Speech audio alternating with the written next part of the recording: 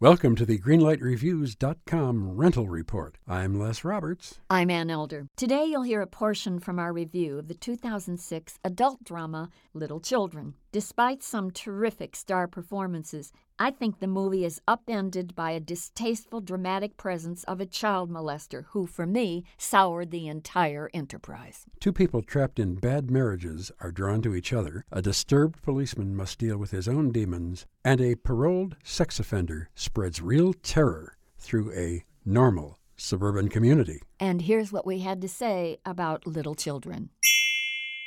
I think the title Little Children is because the adults act like little spoiled children who follow their own desires without any sense of responsibility. This is a movie that could have been called Despicable Housewives. You're right. And I think that there is no comeuppance in this film. And that's one of the problems that I have with Mr. Fields' film. Well, I think you're absolutely right. There were so many creepy moments in the film, to say nothing of the last scene with Jackie Earle Haley. Oh, my. I just didn't care for it at all. I've made my case. Red light, red light, red light. I'm not going to give it a red light, and I'm going to give it a yellow light because I thought that the acting in the film was quite good, specifically Kate Winslet, Jackie Earle Haley, and Phyllis Somerville. So, a red light and a yellow light for Little Children.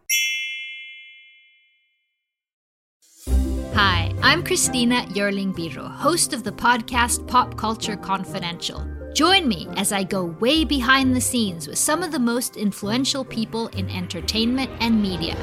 Hear actors such as Succession's Brian Cox talk about his favorite characters to play. There always has to be a mystery. The audience have to be in a situation where they want to know what's going on. Meet studio execs like Pixar chief Pete Docter and learn his secret on how he makes us cry. Emotion is our first language. And so many others who are defining popular culture, from Obama speechwriter David Litt to Top Chef host Padma Lakshmi. We don't often think about food politically, or we don't want to, but it really is.